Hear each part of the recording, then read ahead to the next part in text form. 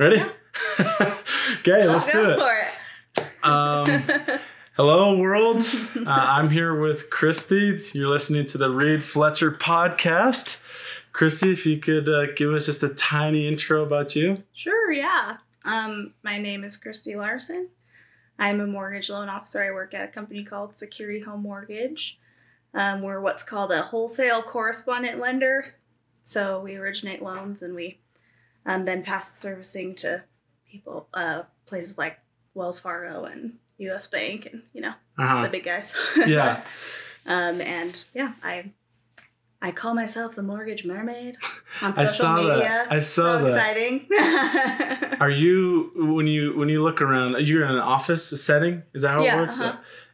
Are you like really different than the typical loan officer? I mean, you have the different hair. You call yourself Hint of Nerd on Instagram, all that. I don't know anything about loan officers, so that's why I'm asking. That's a legit question. I actually started in the industry a couple of years ago as the CFO assistant there. Mm-hmm. And I kind of worked into like this HR accounting sort of role.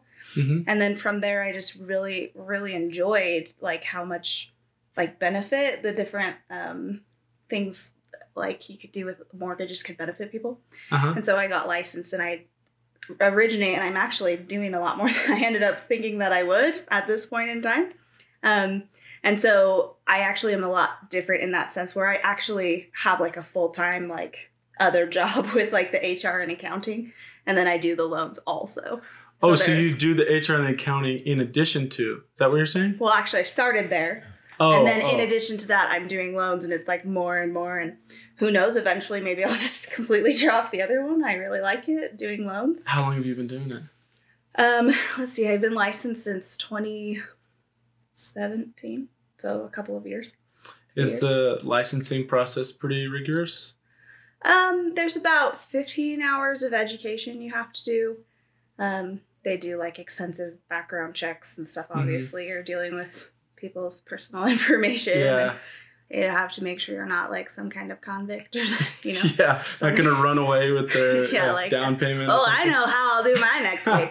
No, So there's like 15 hours of education and then you have to take a test and, pay money and get licensed and that kind of stuff. So the tests, you have to get like 80% on like most, state level tests. So yeah, so you get licensed in the different states. So I just originate in Utah. So my wife's from Arizona. Like if she wanted to buy a house in Arizona or California, we need to go to someone from that state in order to do it. Like, not necessarily from, but they do have to be licensed there. Okay. So for example, my company itself is licensed in like California and Colorado and like the other states, but I myself am only licensed in Utah because I don't really have a reason to be licensed in other places. But there are loan officers that I work with that are licensed in those places. So you don't have to like go to a place that's located there, but you could work with someone who lives in Utah, but they have a license in Arizona. Right, exactly. Because each state has like regulations that they have to follow. So right. No, I figured, and I know that's the same with real estate agents too, right? Don't you have to be licensed in each state? Yep. So most real estate agents you'd see here are like gonna mostly just be in Utah because especially with how hands-on real estate work is. Yeah. I mean, it would kind of be silly to have a real estate license in California or have to drive 12 hours to like go help a client. Skype someone, like go check out the house yourself. Yeah. Exactly. So that's just a big part of that that industry, I would say, or not industry, but that role is, going with your clients to those places to make sure.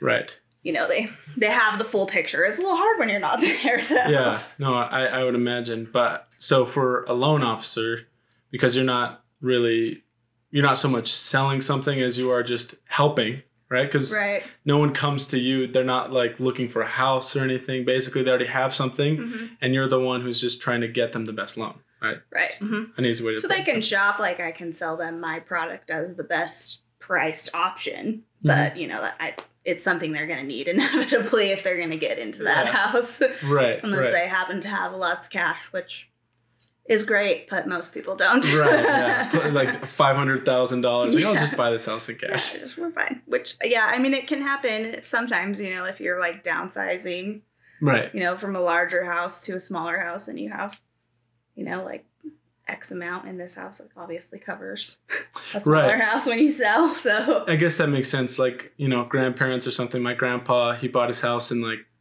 1950 and sold it in 2005. Yeah. And so he ended up making like thousands of dollars. Yeah. $500,000 in cash and just put that right into his house. And he probably paid like $50,000 for it. Probably. Yeah, exactly. Like way back when. Yeah. And it was a ton for him. You know, and sure. Yeah. And his mortgage is, you know, $125 a month. Yeah. Which like we're like, oh, that's great now, but it was still a lot of money back then. Just as much as a mortgage payment would be now, probably. So. Yeah. I guess that probably doesn't really change that much. It's just inflation.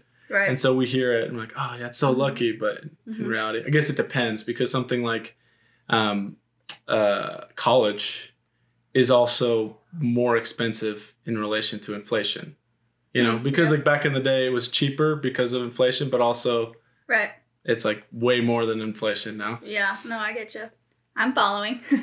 So basically, like, I mean, a pretty standard, it's not great to have like more than probably like 40-50% in your like total debt to your income, like a percentage.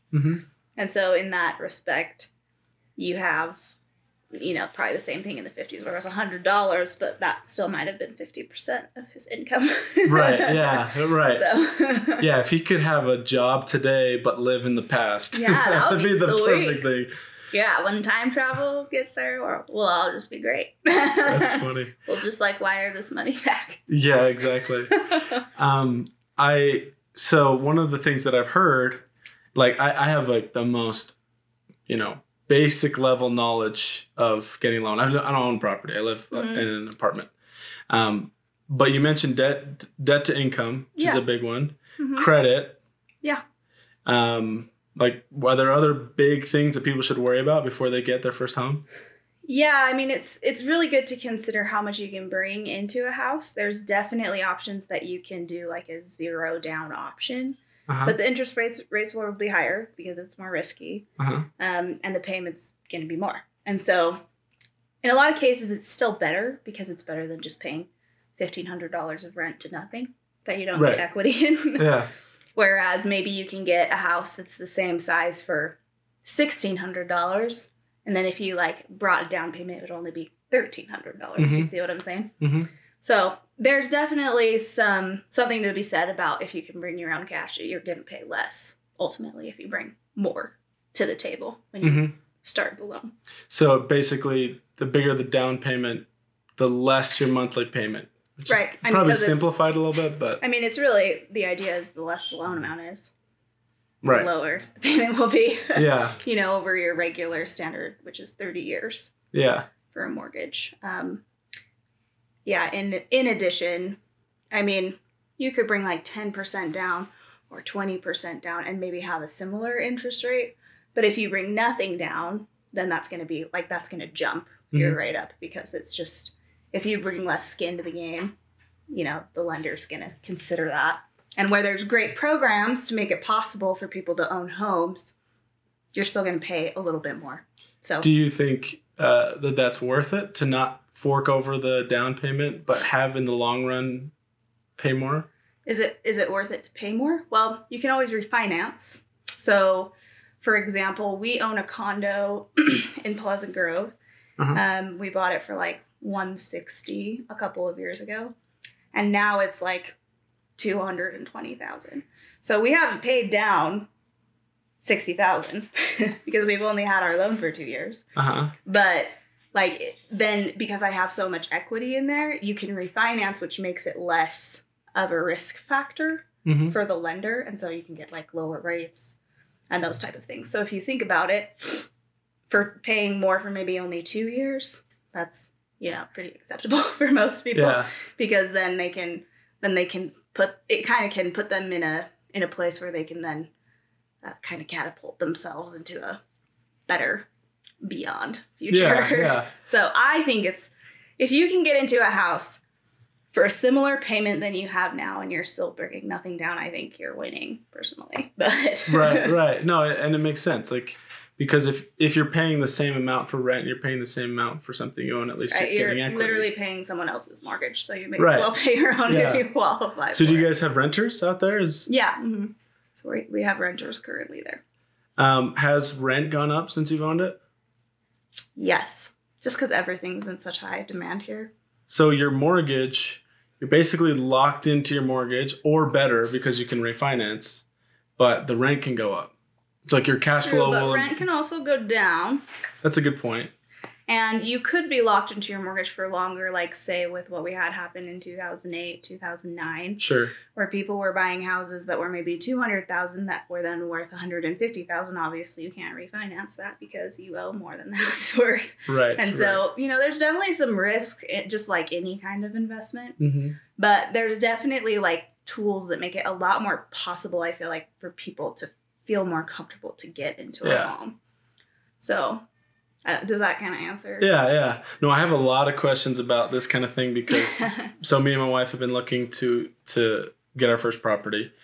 And we've really wanted to do investing, either house hacking or just investing in general. Maybe we thought about doing like a fourplex and living in one of them and stuff like that. And so do you work with people like that usually? Do you work with more just residential homes? Yeah. So, there are lots of people. I don't know if they would. I don't know so much about like going into fourplexes. They're just so uncommon as it is. Yeah, exactly. But I know people that have bought duplexes as like their first home, and they put like the lowest down payment that they can, or whatever it is, and then they live in one half and rent the other half, and it's great for them because a good portion of their mortgage is paid by just the rent. Yeah, exactly. Yeah, one scenario was that I had somebody where their mortgage was like $2,000 for a duplex. They're living in one side, renting the other side for $1,300.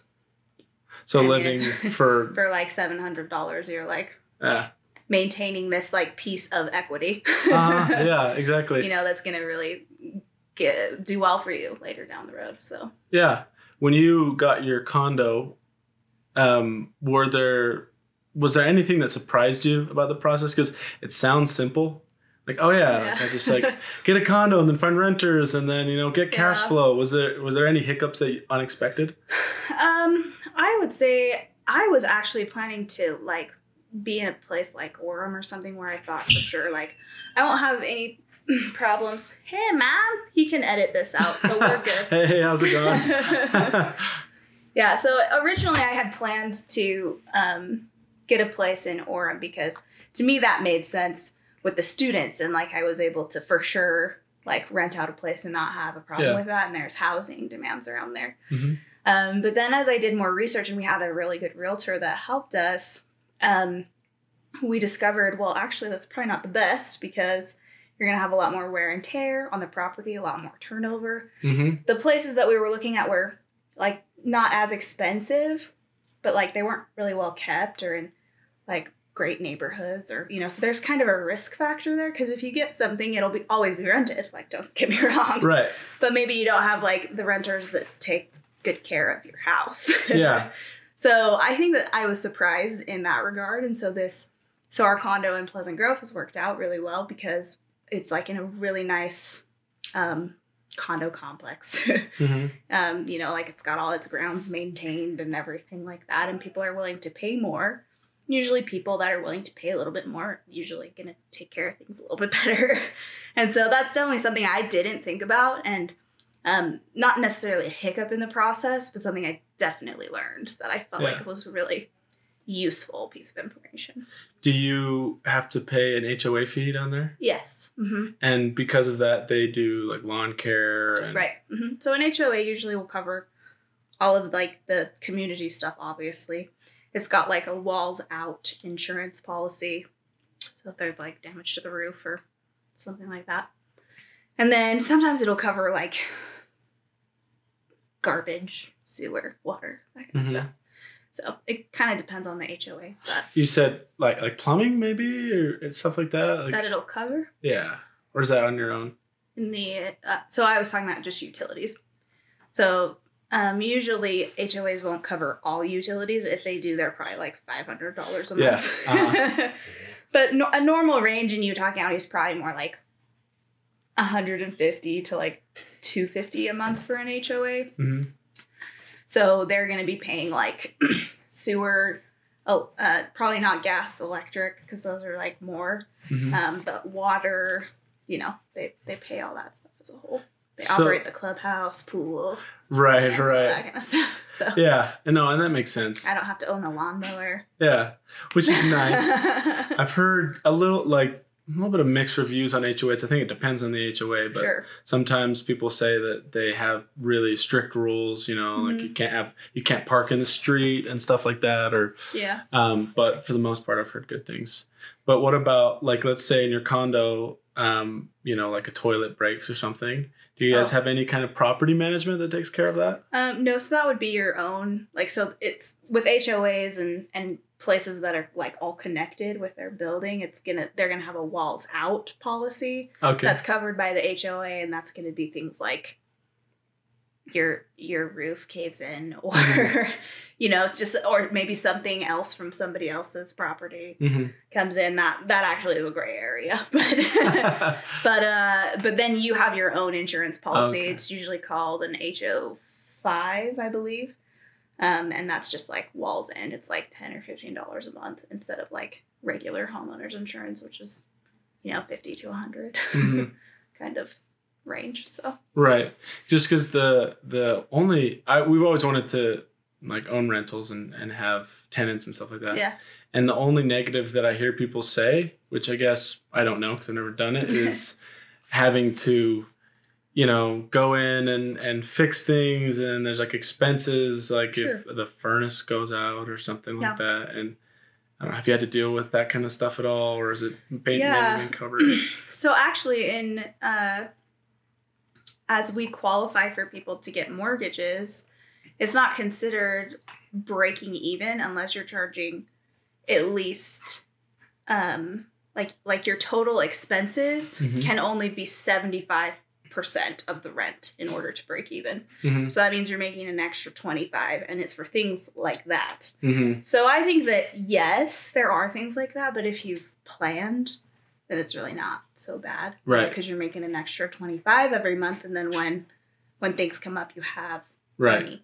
Right. Yeah. And that's why, like, on my end of things, if I'm looking at somebody that has a rental property, I'm going to see how much are they charging for rent? What's their monthly HOA? What's their monthly payment? Are they breaking even? And if not, it's like the excess is then considered as debt, like monthly debt to them. Right. So even though they don't really have a $1,500 a month expense, to me, they have to, because they have to consider that 25 of extra for maintenance. Right. Because like a capital expenditure kind of thing, maybe once every 10 years, some big expense might happen as well. And now if you have to pay it, it's like you weren't calculated that since the beginning. Right. You might have not actually made any profit in the 10 years. Yeah. And it could be that, like, if there's issues at the beginning, that would be a struggle. But if you've been renting for a long time and you've had like a stash of money. Like, we just had to replace a fridge, and it wasn't like a huge deal because we've charged more. Yeah. So, you know, in order to break even, essentially, and have that mortgage pay for itself and that house essentially pay for itself. Do you guys plan on doing, is that the only one you have? Do you have other properties? That's the one we have right now. We'll be doing more though, for sure. Yeah. Everyone I've talked to is like, it's just, you know, when you haven't done something yet and it almost sounds too good to be true. I'm like, there's gotta be something. Because all my friends that do it, they're telling me, oh no, yeah, it's awesome. Like I own all these proproperties, and they basically, they pay themselves off, and it's only a little bit of maintenance and stuff like that. And you can pay property managers too to do stuff for you. Like, you own the property and they take 3% of the rent, you know, and you don't have to do anything. Like the one that scares me. You have to foot the bill, but like, it's very not stressful. Too good to be true. Yeah. What was that? What were you saying? I was just so distracted by my spitting. I don't actually know. Yeah, I had to go pretend to turn off the camera because really I was wiping off. You're like, oh, it's time. Yeah, the camera's. That's really funny. Yeah, you were saying there's got to be a catch. Is that what you're saying? Yeah, I mean, maybe that's just like the skeptic in me. But... Oh, property management. You said there's something that really scares you. The one that really scares you. Oh, yes. The thing about property management that really scares me is evicting. Oh, sure. Yeah, but again, I think that kind of comes with like the kind of property you're renting. Like I like my sister has some rental properties, and I know people that have had rental properties that they just seem to kind of attract the same kind of people that they're having to evict. So it kind of depends on what I think it really comes down to what you initially invested in. And so if you've invested in like maybe something with a nicer area that's more expensive that, has, then you're going to have less of that. Yeah, no, I guess that makes sense. Yeah. Is you kind of get what you pay for. Right. And it might be like stereotypical and, to say that about different areas, but really you'll know if you go into a house and it looks trashed before you buy it, then you're going to charge less. And probably they're not going to care because it already is trash. Yeah. So. Yeah, definitely. Yeah. So that's my take on that, I guess. Have you ever thought about any other like real estate ventures, like flipping or wholesaling? It's too hard. It's a totally different thing, right? I don't want to do it. Yeah. It's a whole skill set. Yeah, that's a lot more hands-on work. Whereas with what I feel like what we're doing with the housing stuff, it's like we can buy a house, live in it as a primary residence, and until we're ready to move on to our next space and rent it, and you get better interest rates, better down payments, better everything when it's a primary. You get into a mortgage, this really good mortgage. You can rent it out in 5 years when you're ready to. Yeah. Upsize or whatever. Yeah. So it's just a lot of not maintenance. Yeah. So, it's very passive. And I think like flipping houses, I think is risky because I've seen a lot of failed flips. Yeah. And stuff where they buy and it's way more expensive than they planned. I mean, and you're all in, you're like hard money cash. Like, and if you can't make it on the flip, like you lose a ton of money. And so I just think it's really and time. And yeah, tell me about it. Like that's not even considering the time. Yeah, I mean the difference that I see, because I have never really thought about flipping or wholesaling or anything like that either. The reason being is like in order to be an investor and have tenants and everything, it seems like you need a lot of upfront knowledge and research, and then kind of you can move on with a little bit of maintenance. But in order to do like a flip, you need to have a lot of connections. You need to trust your contractors. You need to stay on top of that. Like it's like a career. That alone is what people do for. That's probably why it's like really lucrative for the people that can do it. But it's not just like I should flip a house this weekend. Yeah, it is not for the faint of heart. I would say. Like kudos to the house flippers, but I will never do that. Yeah. No, it's a specific type of person. And I'm grateful because I feel like they really can improve areas. You know. Like people that go in and are like, okay, I'm investing, I'm flipping a house, I'm making this community better because I'm improving this residential whatever. I think that's really beneficial, but not for me. Yeah. I have some friends that do like kind of half and half. So they'll go to a rental property, fix it up, refinance it, and then rent it out. Sure. So then they keep it, which I guess, again, is a big upfront time commitment and all that stuff because you have stuff to fix and everything. But then instead of just taking the big chunk of cash to sell it, now they just have a higher rent because they basically made the area nicer or the property nicer. Yeah, so people are willing to pay more because it's updated and nice. Yeah, but then all their stainless steel appliances. Yeah, exactly. The white walls and everything. One of the biggest questions that I have personally, I think I have pretty good credit. Like I've worked on it for a long time. I've never made any big mistakes or anything. And what's the advice that you give to people? Probably do that every day to establish credit and to improve their credit. Yeah. So the credit scores we like to work with are over 640. Okay. If you get below, it's a little bit harder. Your interest rates are higher, and things like that.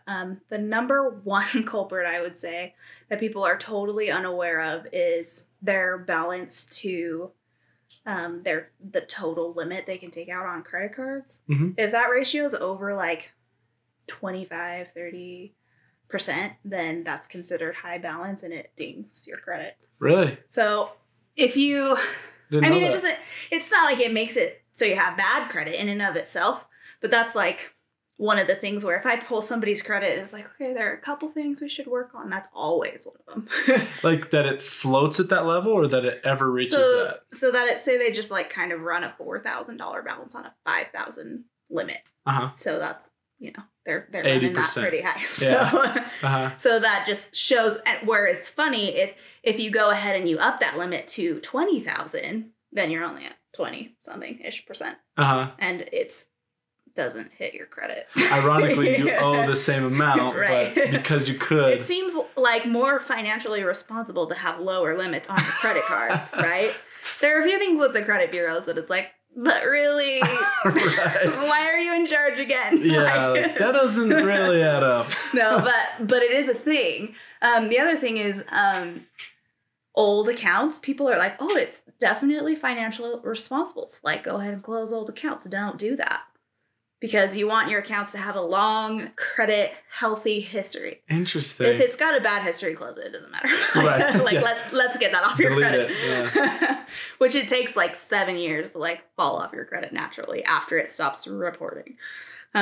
So anyway, it's the longer your credit history is, the better. Also, if you have like an old Kohl's card mm-hmm. that you haven't used in like 10 years, it's better if you can, to go to Kohl's every once in a while, put a balance on there and pay. You don't have to pay interest on it, but just like mm-hmm. keep it going. Right. So it's active.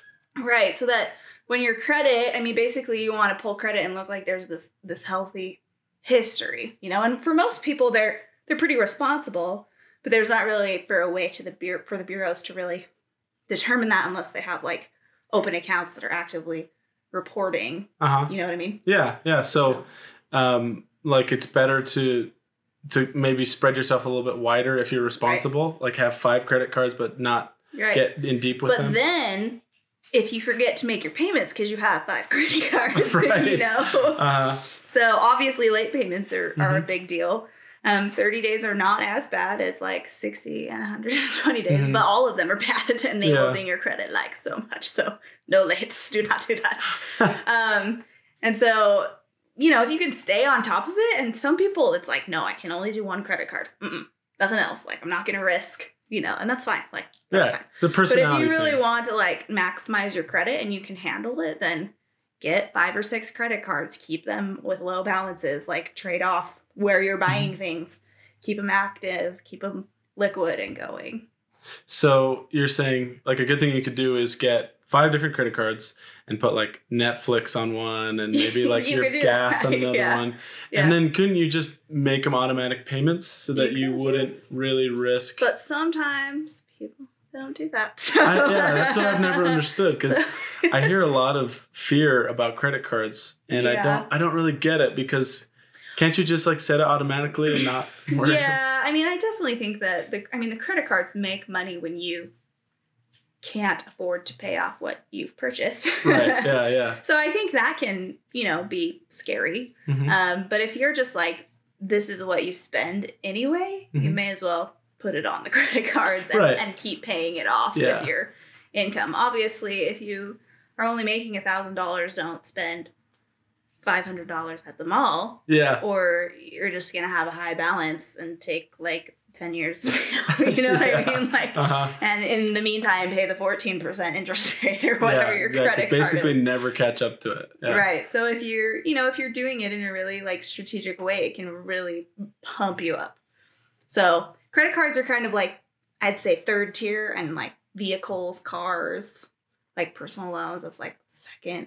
And then mortgages like can be your highest. So I just paid off our car, and my friend who works with loans told me that actually might not be good for my credit because it's no longer right. open. So he's talking about like the open accounts and things like that. But you also don't want to pay interest on a car. So, like, yeah, to each their own. I'm not going to keep my car open just to, like, make my credit be 10 points higher, you know? Yeah, and I don't know how at this point, can I even do that? Can I, like... No, well, you paid it off, so unless you, like, started another loan or, like, took back the payment, I've never heard of doing that. I know, I'm trying to think, like... But then at the same time, you have, like, a new account instead of an old account, so... Yeah. Anyway. So for like the average person, best thing to do is if they're responsible, and that's kind of the caveat for everything. Like be responsible, like, but if you're, I'm not saying you get 5 credit cards and put like $10,000. Right. But like if you're disciplined about it and you're doing this on purpose, you could get 5 credit cards, keep a low balance, always pay them off. Yeah, that'll build your credit. Is there anything else? Other tips? The balances is one. The account length is definitely one. So those are usually the top 3 that I have people consider. Obviously, if you've got like collections and things on your credit, then that's gonna hurt it. Collections can be tricky because they'll be reporting and they take like, you know, once you finally pay it off, then it takes like 7 years to like drop. So like there will be just a collection forever. Yeah. And so, but they're tricky because lots of times collections, so say you owe like $5,000, they'll offer like a payoff for like $2,500. So it's like, looks good, right? Because you're like, hey, I can pay this off. I'll be good. I'll have paid it off. You know, I don't have to pay an extra $2,500, which is nice. Yeah. But on your credit, it's not going to say that it was paid in full. So that's going to hurt your credit until it falls off. Right. So it's collections. If you can just avoid that altogether, obviously that's great. But then once you get there, there's a lot that can happen with it. So there's not like a great answer, but I would definitely say to anyone that has that, make sure you're like really researching what's going to happen. Like, if you do pay off something, like what are they going to report actually? Are they going to, you know, stop? You know, you need to make sure that you know what's going to happen to your credit first before you do it, because it can definitely hurt your credit because it's showing as paid, like, but not in full. You know, so that just shows your next creditor. Well, are they gonna bail? Like, am I gonna lose $2,500 on them?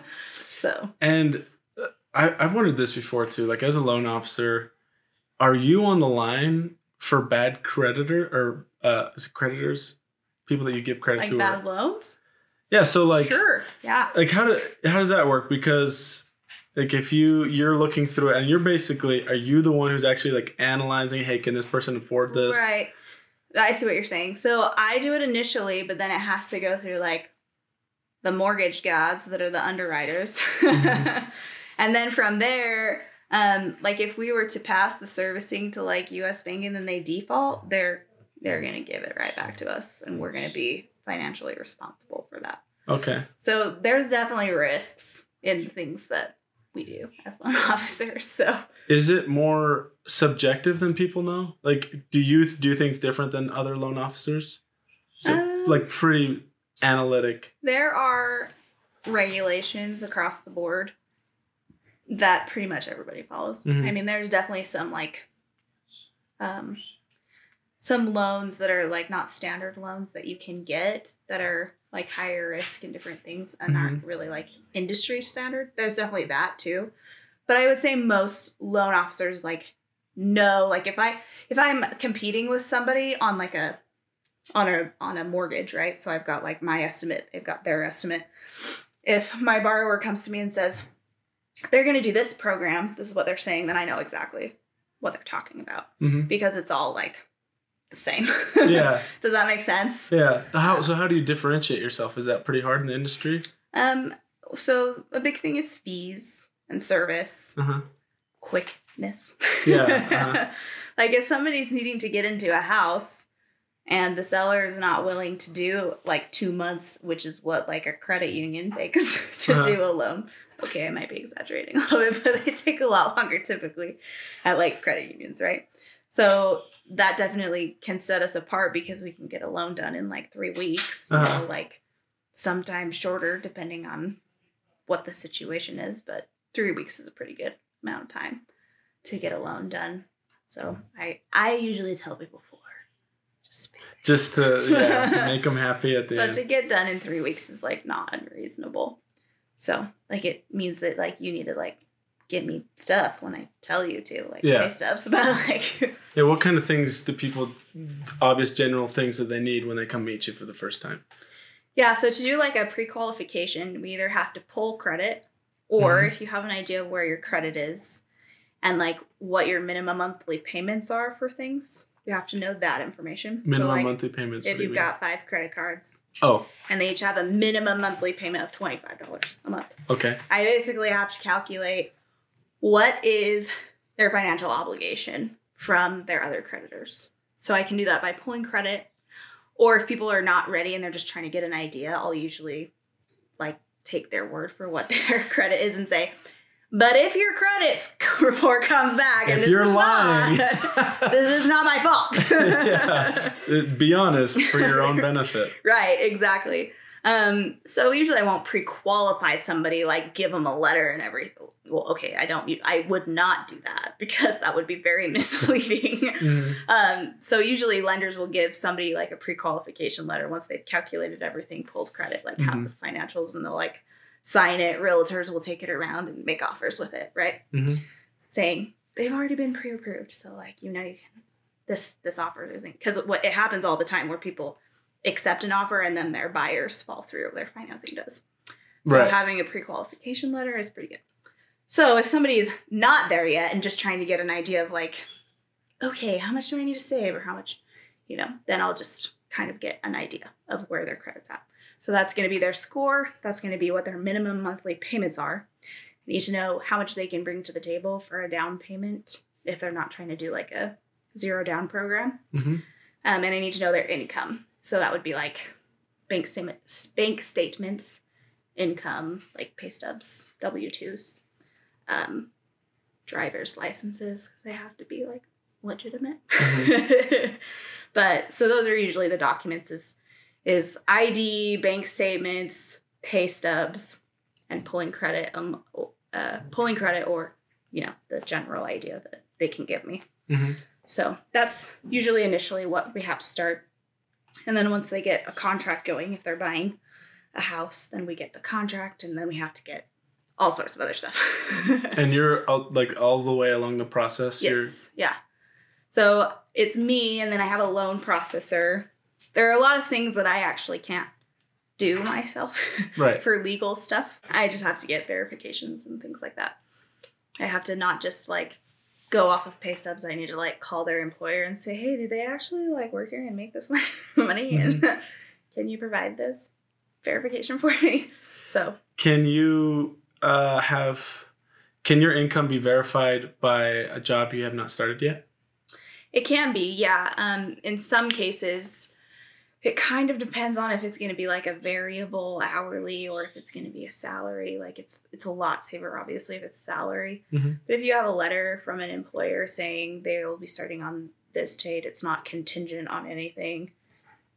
Like it's not contingent on they have to pass this test or, then, like they already have an acceptance. Right. Because I thought for some reason that you had to have like 2 years of... You do have to have an employment history of 2 years, yes. Okay. But say you're in school for like engineering for like 5 years. That counts as like being in the field. Okay. If you were in school for that amount of time, you prove it with transcripts, and then you're like starting a job in 2 months, and we get a letter from your employer saying, yep, that's legit, then we can totally do a loan on that. Okay. And then like as a follow-up, get like your first pay stub from them, as long as you're starting within X amount of time, whenever the loan closes. So I've been confused by that because, if you're moving somewhere and like if you're moving across the country for a job, then you want to buy a house across the country, then it doesn't make sense for me. How would you have history at that company? But it's just work history. It's not history. Yeah. Yeah. You're not supposed to have more than a 6-month gap of unemployment, like that's unexplained. Right. So like sometimes it'll be like I took medical leave or I'm on active duty for the military. I don't know. Like there's a lot of reasons why. Well, that kind of stuff is valid, right? They would say if you had a medical problem, that wouldn't.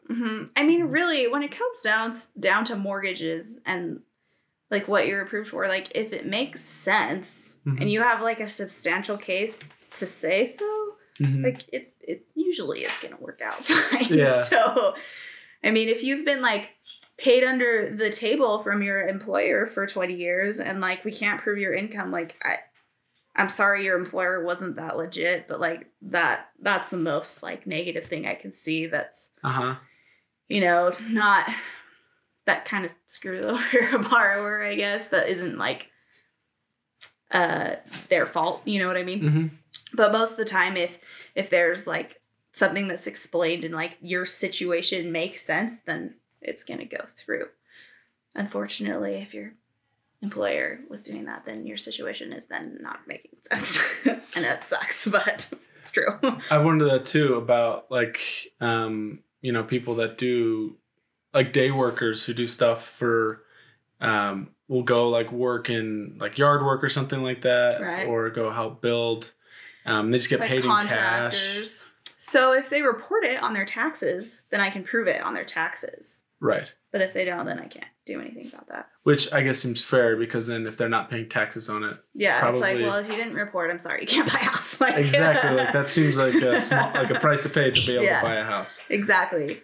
You know, but there's, the one, and like I already mentioned it, it's the one that is really, it's really a hard pill to swallow is if you do have like a more sketchy employer. It's like, oh, I'll pay you this base salary plus a bunch of overtime, but I'm going to give you all the overtime in cash. Yeah. You know, and not track it. So. So that I don't have to pay any taxes on it. Right. Exactly. So it's unfortunate, but that happens. So even though, they make way more than they need to own that house, you can't, we can't just say, well, he says he pays you. Right. Like, you got to look under my mattress. There's tons of money in there. Yeah.